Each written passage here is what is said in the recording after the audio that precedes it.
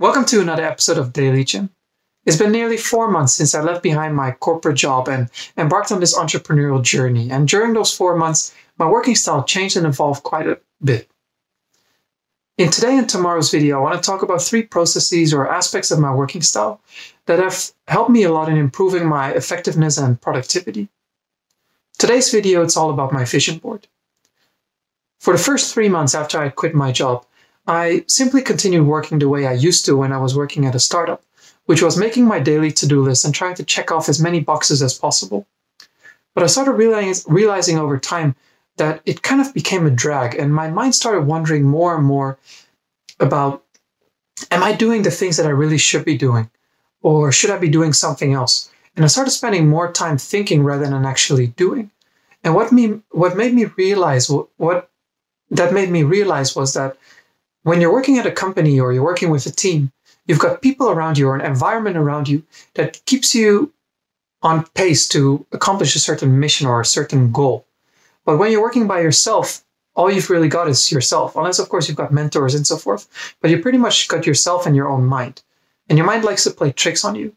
So in my case, I knew about the concept of a vision board. So I started thinking about it more and more, that maybe I should try this thing.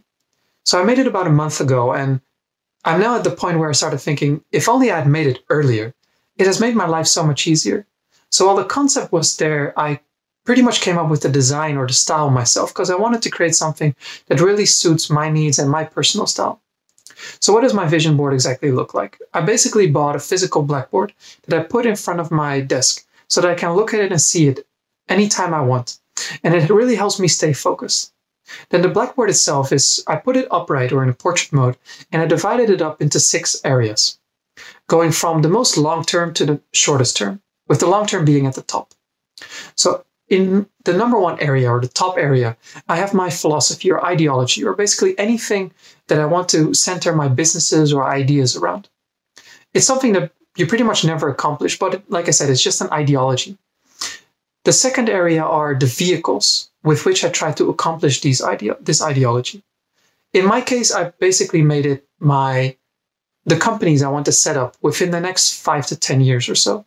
But if you're not thinking about being an entrepreneur, but rather want to work at a company or doing a project or want to work in a certain industry, these can be the kind of skills you want to obtain or the kind of responsibilities or job roles that you want to have. Then I go to the third area, which is the next 3 years. So I've got 2020, 21, and 22. And in all of these, I basically wrote down the focus areas or kind of like the purpose or the goals of that particular year.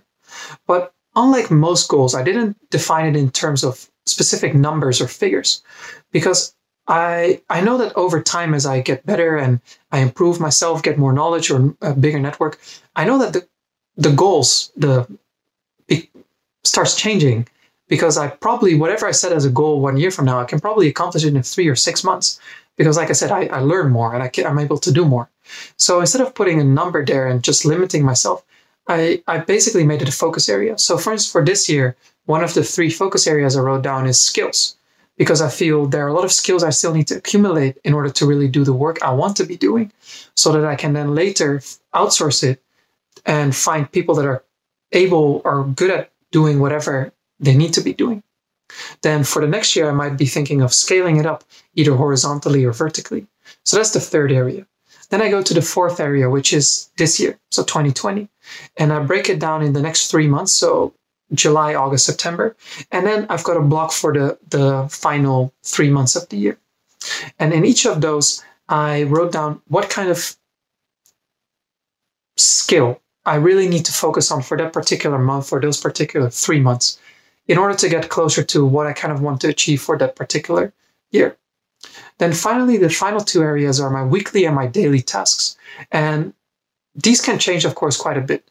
So it's not so much something I need to finish on that particular day or week, but more something that is standardized or stable, something that I will be doing day in and day out or week in, week out for the foreseeable future. And as I get more experience and more knowledge, of course, those kind of things change. So whatever is at the bottom is more likely to be changed, while whatever is at the top is more likely to be fixed. That's pretty much an introduction to the vision board I've employed for myself, and it really helps me stay focused on the task at hand and what I need to be doing. I hope it's helpful to you. I hope you can create something like that for yourself as well. I'll be back with a follow-up video tomorrow about 2 other processes or aspects that have really helped me a lot. So have a nice day today, everybody.